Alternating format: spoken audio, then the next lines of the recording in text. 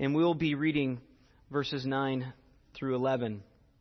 In order to get the context, I'm actually just going to begin by reading in verse 1 and read up through verse 11. So, Philippians chapter 3. Finally, my brethren, rejoice in the Lord. And to write the same things again is no trouble to me, and it's a safeguard for you. Beware of the dogs. Beware of the evil workers. Beware of the false circumcision. For we're the true circumcision, who worship in the Spirit of God and glory in Christ Jesus and put no confidence in the flesh. Although I myself might have confidence even in the flesh, if anyone else has a mind to put confidence in the flesh, I far more. Circumcised the 8th day of the nation of Israel, of the tribe of Benjamin, a Hebrew of Hebrews. As to the law, a Pharisee. As to zeal, a persecutor of the church. As to righteousness, which is in the law, found blameless. But whatever things were gained to me, those things I have counted as loss for the sake of Christ. More than that, I count all things to be loss in view of the surpassing value of knowing Christ Jesus my Lord, for whom I have suffered the loss of all things, and count them but rubbish, so that I may gain Christ, and be found in Him, not having a righteousness of my own derived from the law, but that which is through faith in Christ, the righteousness which comes from God on the basis of faith, that I may know Him, and the power of His resurrection, and the fellowship of His sufferings, being conformed to His death, in order that I may attain to the resurrection of the dead. Let's pray. Lord, I do pray that You would give us grace to understand what Paul is writing about here. And not simply on an intellectual level, but deep in our hearts, in our conviction that Lord, from this day forward, the pursuit of knowing Christ would be all the more real, all the more clear, all the more evident in our lives.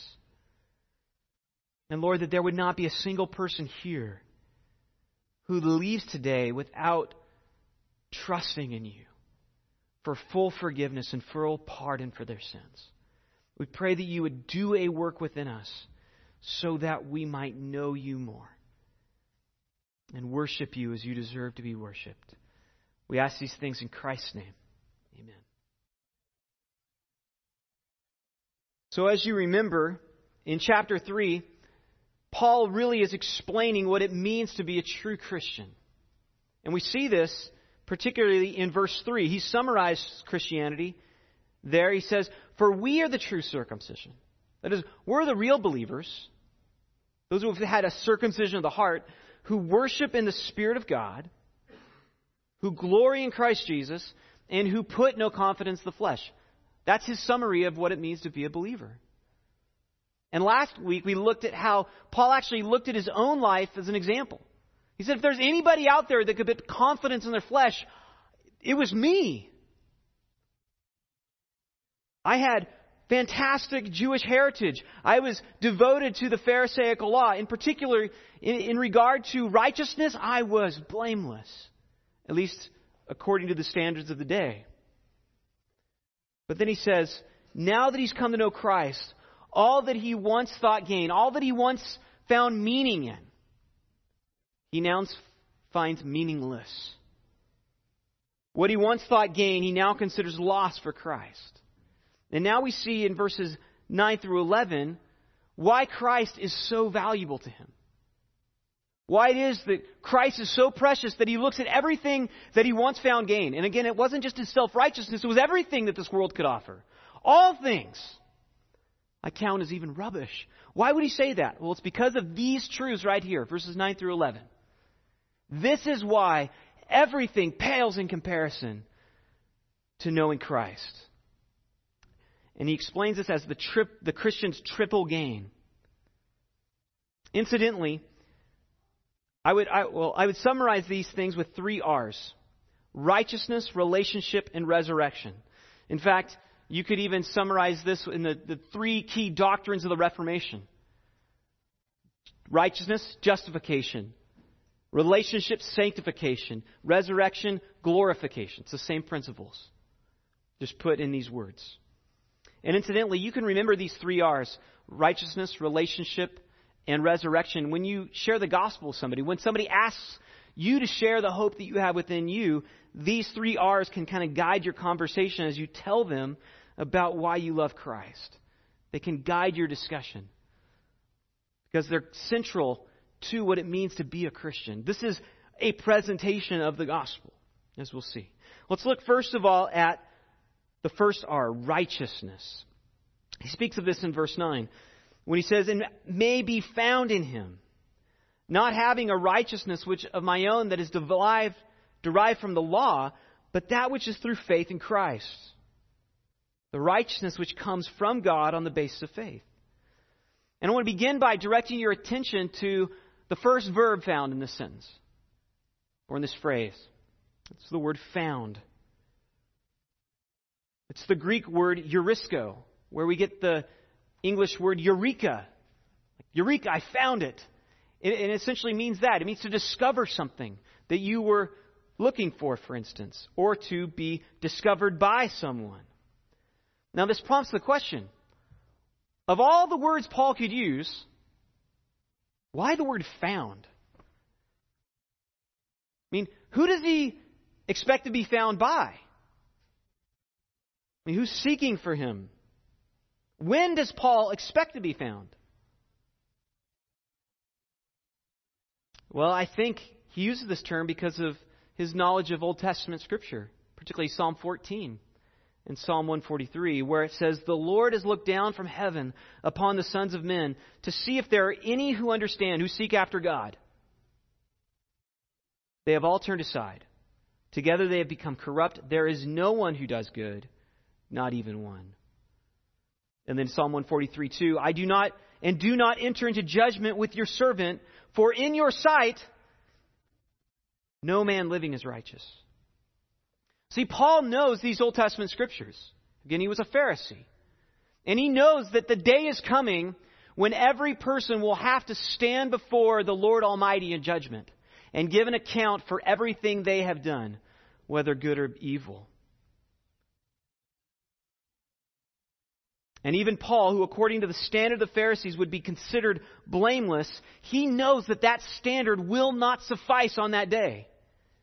For what's it say? There is no one righteous, not even one. Paul knows that. And this is why Paul doesn't want to have a righteousness that's found by keeping the law, because he knows it won't work. It's not enough. It's not good enough. Such a righteousness found by following the law is deficient. It won't save him. Now, some of you, I know, work in companies and in areas where there's toxic chemicals.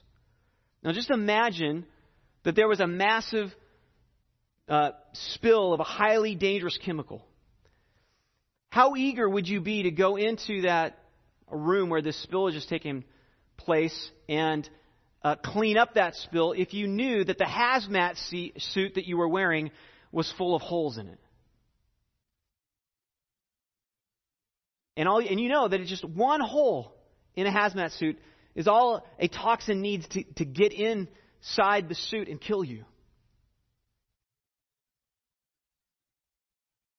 Yet the holy glory of God is far more powerful than a mere chemical.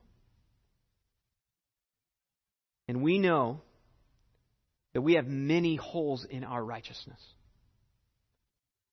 Many holes, millions of holes. And we will one day have to stand before the holy glory of God and give an account. The Apostle James tells us this: "For whoever keeps the whole law and yet stumbles in one point, he has become guilty of all of it." Just one failure is one failure too many. And we have failed millions of times. Let's just consider the commandment that God gave to Moses in Deuteronomy 6. "You shall love the Lord your God with all your heart, with all your soul, and with all your might." I mean, which one of us has done this? Even come close to this? Maybe in fleeting moments.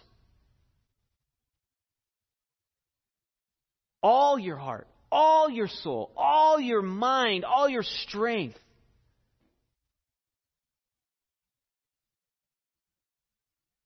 Righteousness is clearly what every one of us needs if we're going to avoid eternal condemnation. But as the Scriptures make very clear, none of us is righteous. Not one. And the only way we can escape condemnation then is if we are made righteous. And that, as you know, is why Christ died. Paul says in 2 Corinthians 5:21, He made him who knew no sin. He made him who knew no sin to be sin on our behalf, so that we might become the righteousness of God in him. And this brings us to the quality of Christ's righteousness.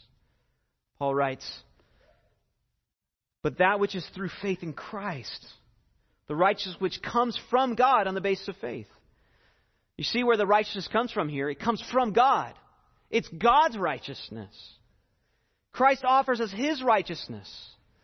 And because it's His righteousness, it's perfect, without holes, unlike our righteousness derived from the law. And therefore, it alone can save us from the wrath of God. That's it. There's nothing anybody can do except receive the righteousness that comes from God on the basis of faith. And that's what Paul tells us. You can acquire this righteousness one way alone, by faith. Faith is the means for getting this righteousness. What the Bible tells us is that all a person needs to do then to be saved is just to trust in Christ. That is, Christ's righteousness can be attained simply believing that He was the Son of God and that His death on the cross alone can save you from your sins. And so to be saved by faith means you look completely away from yourself and you put all of your confidence in what He has done alone.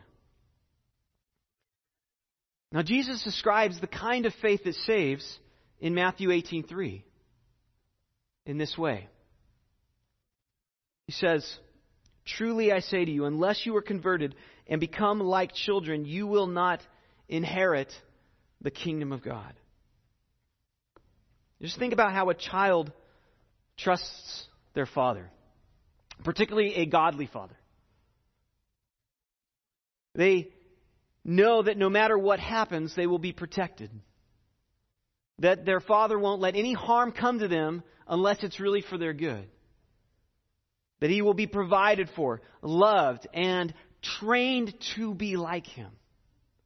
The father is going to care for him and help him learn to be a man. And this is why the evidence that one has saving faith, that he truly trusts in Christ, is demonstrated by what we see next in pursuing a relationship with Him and striving to be like Him. So notice verse 10. We talk about the relationship that we have with God. That I may know Him. The idea of relationship is what's captured in the word know. And as I mentioned last week, this word know it goes far beyond just an intellectual knowledge. It's a deeply personal, it's a knowledge of intimacy. For instance, you guys might have a favorite actor, favorite celebrity, favorite athlete. And you could list off all these facts about them, but you know that celebrity in a very different way than you know your spouse or your parents. There's an intimacy. That's the kind of knowledge that Paul is speaking of here. Paul wants to know Christ, to be in a relationship with Him. And in fact, this is the very purpose for why Christ came and died on the cross. He says in John 17:3, this is eternal life, that they may know you, the only true God, and Jesus Christ whom you've sent. This is why you were saved, that you would have a relationship. Well, let's just look deeper at what this relationship with Christ actually means. Because you'll see that this knowledge goes beyond just being in relationship with Christ. It actually entails conformity to Christ. Similar to how a son would conform their life to their father. They want to be like dad because of their relationship together. For Paul, to know Christ was to become like Christ. I mean, for instance, just remember what he said in chapter 2. I mean, all this is in Paul's mind as he's writing this letter. I know we've been studying it for months, but Paul wrote this in probably a couple of hours. All this is in Paul's mind. Remember what he said in chapter 2. Have this mind among yourselves, which is yours in Christ Jesus. You want to think like Christ. Have this mind like Christ. Imitate Christ. Paul even says multiple times in the Scriptures, follow me as I follow Christ. Christians should be seeking to imitate Christ if they're in relationship with Him. And this is important to emphasize because many people believe that they have a relationship with Christ merely because they acknowledge that they need Him in order to be saved. Just like the Judaizers that Paul was rebuking at the beginning of chapter 3. They weren't denying the need for Christ. They might even say, we have a relationship with Christ. And there are millions of people in the world that say they think they have a relationship with Christ just because they recognize they need Him to be saved. That is not what it means to know Christ. In fact, Jesus makes this clear in Matthew 7:22 and 23 when He says, many will say to me on that day, Lord, Lord, did we not prophesy in your name, cast out demons, and in your name perform many miracles? And then I will declare to them, I never knew you. They thought they knew Him very clearly. And Jesus uses that word very specifically. I never knew you. That doesn't mean He didn't know who they were. I mean, He's God. You were never in relationship with me. You are not following me. The Apostle John also makes this explicit. In his first epistle when he wrote, the one who says, I have come to know Him and does not keep His commandments is a liar, and the truth is not in him. But whoever keeps His word, in him the love of God has truly been perfected. By this we know that we are in Him. The one who says he abides in Him ought himself to walk in the same manner as He walked. You see, you can't know Christ and not pursue Christ-likeness. If you think today that you know Christ and you are not actively seeking to be like Him, desiring to be like Him, brothers and sisters, you're not a brother and sister. You don't know Him. And again, this doesn't mean that a Christian will never sin. But of course, when we do sin, we're going to repent. We're going to be grieved. We're going to hate our sin. We're going to do everything we can to stop sinning because we want to know Christ. We want to be like Him. We hate the fact that we're not like Him. That is our greatest failure. It's our greatest grief because we want to know Him. And again, remember that Paul has been arguing against those who put their confidence in the flesh. We are the real circumcision who put no confidence in the flesh. And what he shows us here is that when our confidence is in Christ, it leads to conformity to Christ. But the opposite is also true. When our confidence is in the flesh, it leads to fleshly indulgence. Notice how he concludes his argument in verse 17. Just a few verses later.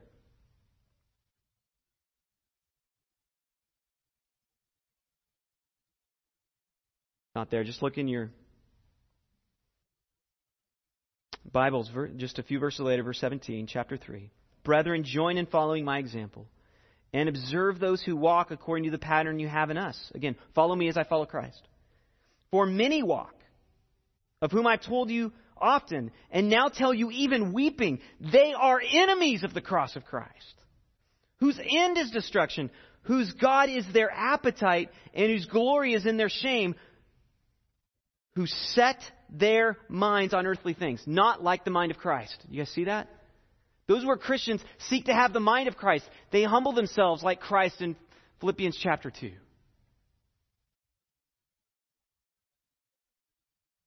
Those who put their confidence in the flesh indulge the flesh. Fleshly confidence leads to fleshly indulgence. Confidence in Christ leads to conformity with Christ. Very clearly, we pursue what our confidence is in. Which begs, of course, the question, what is it that your confidence is in? Where's your confidence? What are you pursuing? Now notice that Paul specifically delineates two things that he wants to know. And that's the power of Christ's resurrection and fellowship of his sufferings. Notice he says, sorry, I keep flipping all over. Got a little lost there. And the power of his resurrection and the fellowship of his sufferings, being conformed to his death. See, this is coming right out of what it means to know him. So what Paul particularly wants to know is the power of Christ's resurrection. That is, the power that is now at work in Christians, helping them to become Christ-like, helping them to resist sin. The power that James and Rosie just talked about in their testimonies. Power. They're different. They've experienced new life. They've been born again. And it wasn't just new information. They've been transformed. It's a miracle. It's amazing. This hit me during Easter. How easy. Nobody, at least today in Christianity, very few people are shocked when we say as Christians, we believe that Jesus Christ was the Son of God and He rose from the grave. We go, yeah, we believe. Very few Christians today doubt that Christ rose from the dead bodily. But you tell a Christian that you can't be saved, you haven't been saved unless you've been born again, and they're shocked. Like, you mean our hearts have to be transformed? It's not just believing information? It's not just praying a prayer? No, it's not. You must be born again. You must experience this transformation that gives you a desire to pursue Christ and no longer the things of this world that the rest of this world puts their confidence in. This is the power that is at work within Christians. The same power that raised Christ from the dead is currently at work within all believers. Paul says this in Ephesians 1. He prays for them that they might understand this power, the surpassing greatness of His power toward us who believe. These are in accordance with the working of the strength of His might, who brought about in Christ when He raised Him from the dead, seated Him at His right hand in the heavenly places. So this power is really the power of the Holy Spirit. He gives us this power. Not just information, power to resist temptation, to resist sin. Power that changes hearts when we proclaim the gospel to people. Power that allows us to speak and see the word transform lives. Power to move the hand of God in prayer. I mean, I was thinking of the text where Jesus says, if you just have faith the size of a mustard seed and pray for this mountain to be moved, it will be moved. Why? Because it's the Holy Spirit that answers those prayers. And who's the Holy Spirit? He's God. And He's at work within you who believe. Paul wants to fully know that power that is fully latent within him. Do you realize this, brothers and sisters? If you're a Christian, you have the Holy Spirit dwelling in you. You have God the Almighty dwelling in you. No Marvel superhero compares to what you have, what you possess, the power that is within you. Paul says, I want to know that power. He doesn't want to be like the wealthy owner of a Lamborghini who just has his car set aside in a showroom and he shows it off to his friends, but he never drives it. No, Paul wants to take that car out on the Autobahn and see what it can do. He wants to see power. Because he knows it's true.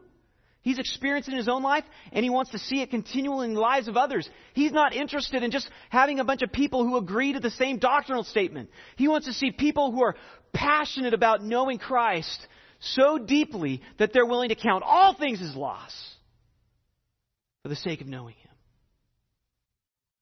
Why? Because of the power that's at work within him. The other thing that he wants to know is the fellowship of his suffering.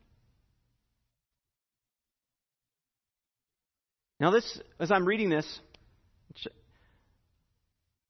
just in all honesty, I thought, what is Paul talking about? Why in the world would he think that this might be somehow compelling to the Philippians? Like, why when he says, Philippians, I want you, that's because that's what it is, his heart. He wants them to follow him. And he says, I want to know Christ, the power of his resurrection. I can see why that might be appealing. But then he says, and the fellowship of his sufferings. Why in the world would he find that a draw? Why does Paul want to know the fellowship of Christ's sufferings?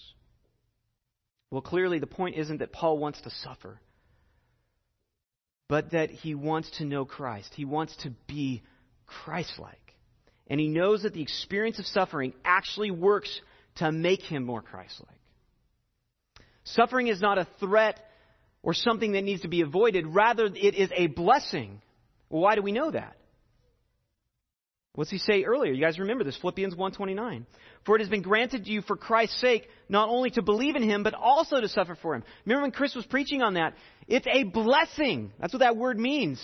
It's a blessing to suffer for Christ's sake.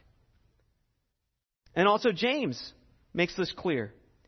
Count it all joy, my brothers, when you meet trials of various kinds, for you know that the testing of your faith produces steadfastness. And let steadfastness have its full effect, that you may be perfect and complete, lacking in nothing. So part of the reason that suffering is good is because it actually produces spiritual maturity. Do you see that? So just like for a person, drinking milk, eating, sleeping, and exercising helps us grow physically, reading the Word, praying, being in fellowship, and suffering produces spiritual maturity for the Christian.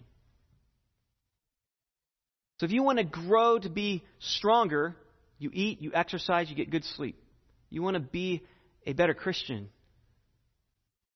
you search the Word diligently, you pray, you get as much time with other believers, asking them questions, encouraging them, praying for them.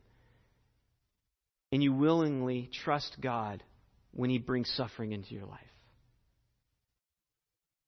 To be Christ-like is to share in Christ's sufferings.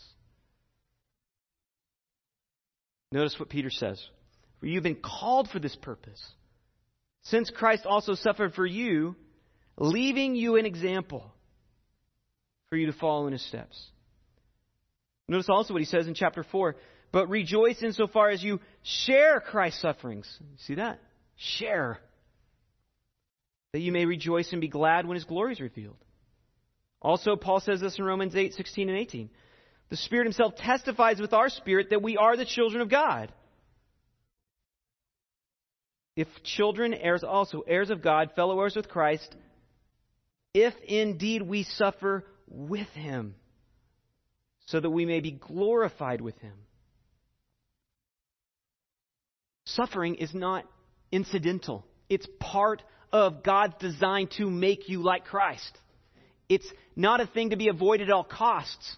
That doesn't mean we long for suffering. That's not the point. Paul isn't saying, I want to know suffering. He's saying, I want to know the fellowship of suffering. I want to suffer with Christ. Well, why? Well, it's seen in the word fellowship. There's a different kind of fellowship and connection that a believer has with God when suffering. Suffering makes us more prone to worship. The promises that are bought on our behalf of Christ's death for us become more precious to us when we're suffering. When you suffer, you realize with all actuality how difficult Christ's life actually was. It brings that abstract ideal that Christ led a difficult life. And when you're suffering, you realize it really was difficult. Because the things that we're experiencing are nothing compared to what He experienced for us. And so what's it do? It causes us to praise Him. We realize how much He truly loved us. That He would go through all of that for us while we were yet sinners. It causes us to worship. It brings the life of Christ out of theoretical into reality. You see His life in its real beauty. But what I also find provocative about the way Paul is structuring his argument here is that he defines his relationship with Christ in these two ways. Knowing Christ It means knowing the power of the resurrection and fellowship of suffering. I mean, think about it. Put on your thinking caps with me. Think deeply with me. Why in the world would he use these two terms? I mean, if somebody were to ask you, what's it mean to know Christ? I mean, how would you explain it? Why in the world does he say, use the terms power and suffering? What's their connection? Notice they're kind of paralleled. Grammatically, they're parallel. They go together.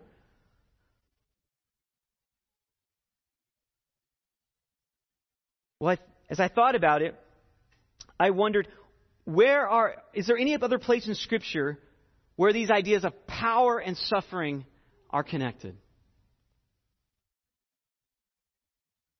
And my mind was brought, as maybe yours is too, to 2 Corinthians chapter 12. And you guys remember in that passage, that's where Paul is pleading with the Lord because of this thorn in the flesh that he has. He's in the midst of great suffering. He says, I pled with the Lord 3 times that he would remove it. And how did God answer that prayer?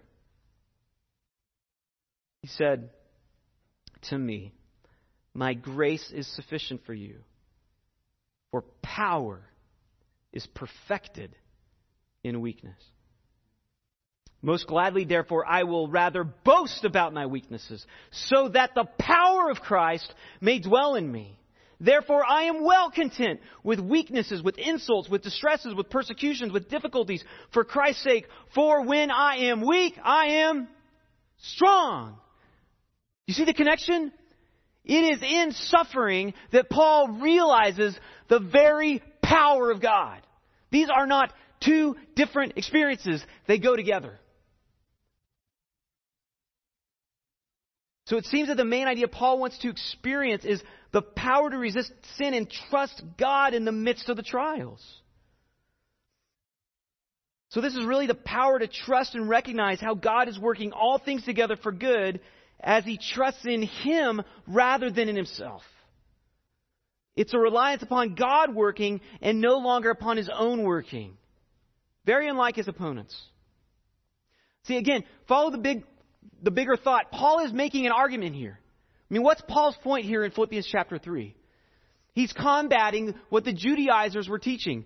Where did the Judaizers put their confidence? In following the law. But unlike the Judaizers, true believers worship in the Spirit of God, glory in Christ Jesus, put no confidence in the flesh. True believers abandon the pursuits of this world in order to conform their life to Christ. And you see how this follows? I want to know the power of his resurrection, fellowship his suffering, to be conformed to his death. The way we come to Christ's likeness is through those two things. Power, suffering. To the point of eventually dying.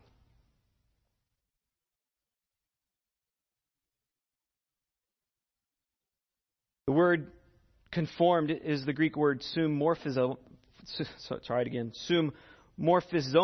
It means to come to be in similar form to something. You might hear the word morphe in it.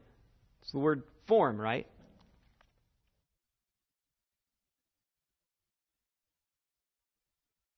Paul's point is that he wants to become Christ-like in every way, even to the point that he would be willing to die even as he died. Paul wants to be Christ-like in every way, so that when the time of Paul's death comes, he would be like Jesus. He wants to know Christ thoroughly. As John Wesley said in the hymn that we sang, emptying himself of all but love and bled for Adam's helpless race. You see the heart of Paul? How it's like this? Notice what Paul says in Romans 9:3 about his fellow Jews. He says there, I wish that I myself were accursed, separated from Christ, for the sake of my brethren, my kinsmen according to the flesh. For this reason I got ahead of myself. Do you see that? I wonder if I had that on the... You see Paul's heart there? He so loves his fellow countrymen, the Jews. He he would be willing to go through tremendous torture. Some people think he's even speaking about hell here. He wants to be like Christ. Or 2 Timothy 2:10, for this reason I endure all things for the sake of those who are chosen, that they may also obtain the salvation which is in Christ Jesus, and with it eternal glory.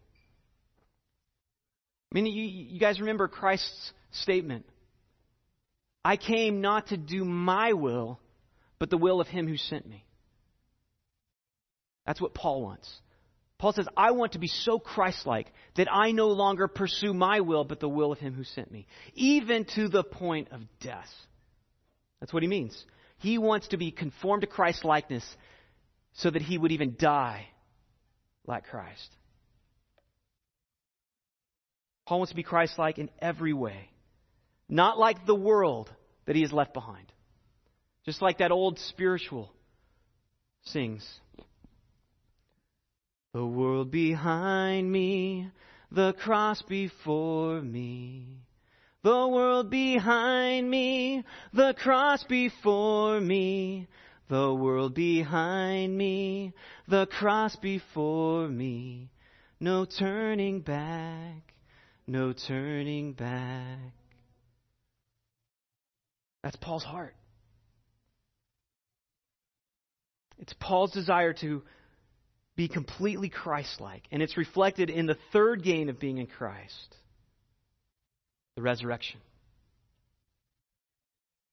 In order that I may attain the resurrection from the dead. It could be, the word in order that is actually an interrogative. For those who are interested in Greek, it's a question. It could be better translated somehow.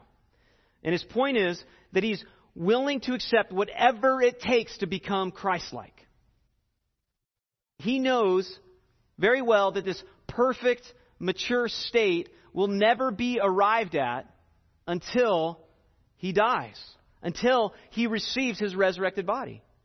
I mean, he knows he's not going to reach perfection in this side of the grave. And that's, again, why he says what he does later in Philippians 3:20. For our citizenship is in heaven, from which we also eagerly wait for a Savior, the Lord Jesus Christ, who will transform the body of our humble state into conformity with the body of his glory, by the exertion of the power that he has even to subject all things to himself. Conformity to Christ now leads to conformity to Christ then. Do you see that? You want to know if you're going to rise in the right likeness of Christ on that day? Are you conforming your life to Christ now? And that's what Paul's saying. That I might know him and the fellowship and the power of his resurrection and the fellowship of his suffering, being conformed to his death, that I might attain the resurrection of the dead. There's a pattern there. You don't attain the resurrection of the dead if you don't know Christ in this life and are pursuing Christ-likeness. You don't get glorification if there's no justification or sanctification.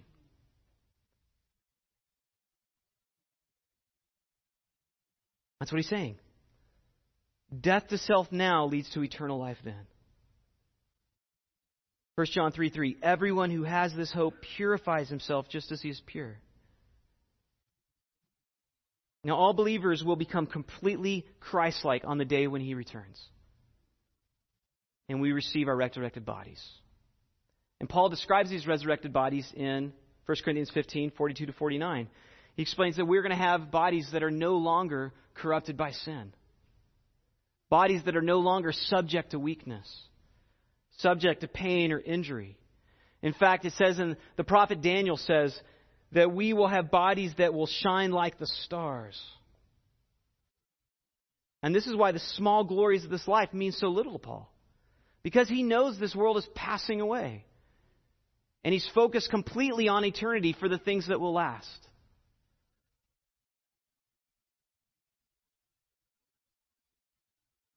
Everything in this life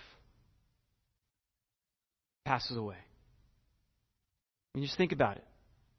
It's something we don't like to think about. And I don't mean to be morose, but just to really draw out Paul's heart, why he loves Christ. Everything we build is eventually destroyed. The children that we invest our lives in will eventually leave us. They'll get married and begin their own families.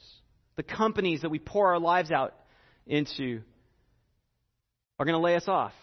Or we're going to retire and they're going to forget about us and move on. The cars we purchase get old and fall apart. The friends that we have such close relationships with move away and we lose contact with them. Our loved ones die, and like them, we will also. I mean, if you think about it, the longer we live, the more we lose.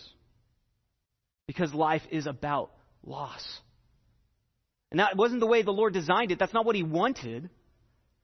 But that is the result of sin. Sin brings death. And this is the point of Ecclesiastes. You guys know how Solomon summarizes his point in Ecclesiastes. Vanity of vanities. Life is vanity. It's empty. And that's why he concludes this. He concludes that book. When all has been heard, fear God and keep His commandments, because this applies to every person. For God will bring every act to judgment, everything which is hidden, whether it's good or evil. And this is why Paul so desperately wants to be found in Christ. That's where we started. That I might be found in Him, not having a righteousness of my own, but that which comes from Christ, because he knows one day everything will be lost, and he will have to stand before the Lord, and he wants to know that his eternity is secure. And this is why he tells the Colossian believers, therefore, if you've been raised with Christ, keep seeking the things that are above, where Christ is seated at the right hand of God. Set your mind on the things above, not the things that are on earth. Peter repeats the same idea. Therefore, prepare your minds for action. Keep sober in spirit. Fix your hope completely on the grace to be brought to you at the revelation of Jesus Christ. I love how John Newton, who wrote the hymn Amazing Grace, how he famously depicted this in his hymn, Glorious Things of Thee Are Spoken. Fading are the world's best pleasures, all its boasted pomp and show. Solid joys and lasting treasures, none but Zion's children knows. Did you catch that last phrase? Solid joys. Joys that don't fall apart. Joys that you don't lose. Lasting treasures. Only those that are found in Christ really know. And he illustrated this truth once saying, that is, John Newton illustrated this truth. Suppose a man was going to New York to take a possession of a large estate, and his carriage should break down a mile before he got to the city, which obliged him to walk the rest of the way. What a fool we should think him if we saw him wringing his hands and blubbering out all the remaining mile. My carriage is broken. My carriage is broken. When he's going to receive a large estate.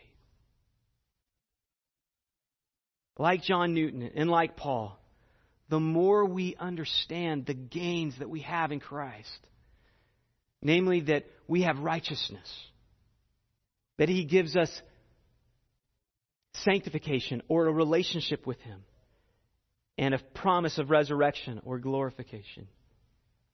The more we understand all the gains we have in Christ, the more Christ-like and the more eternally focused we will be. Let's pray.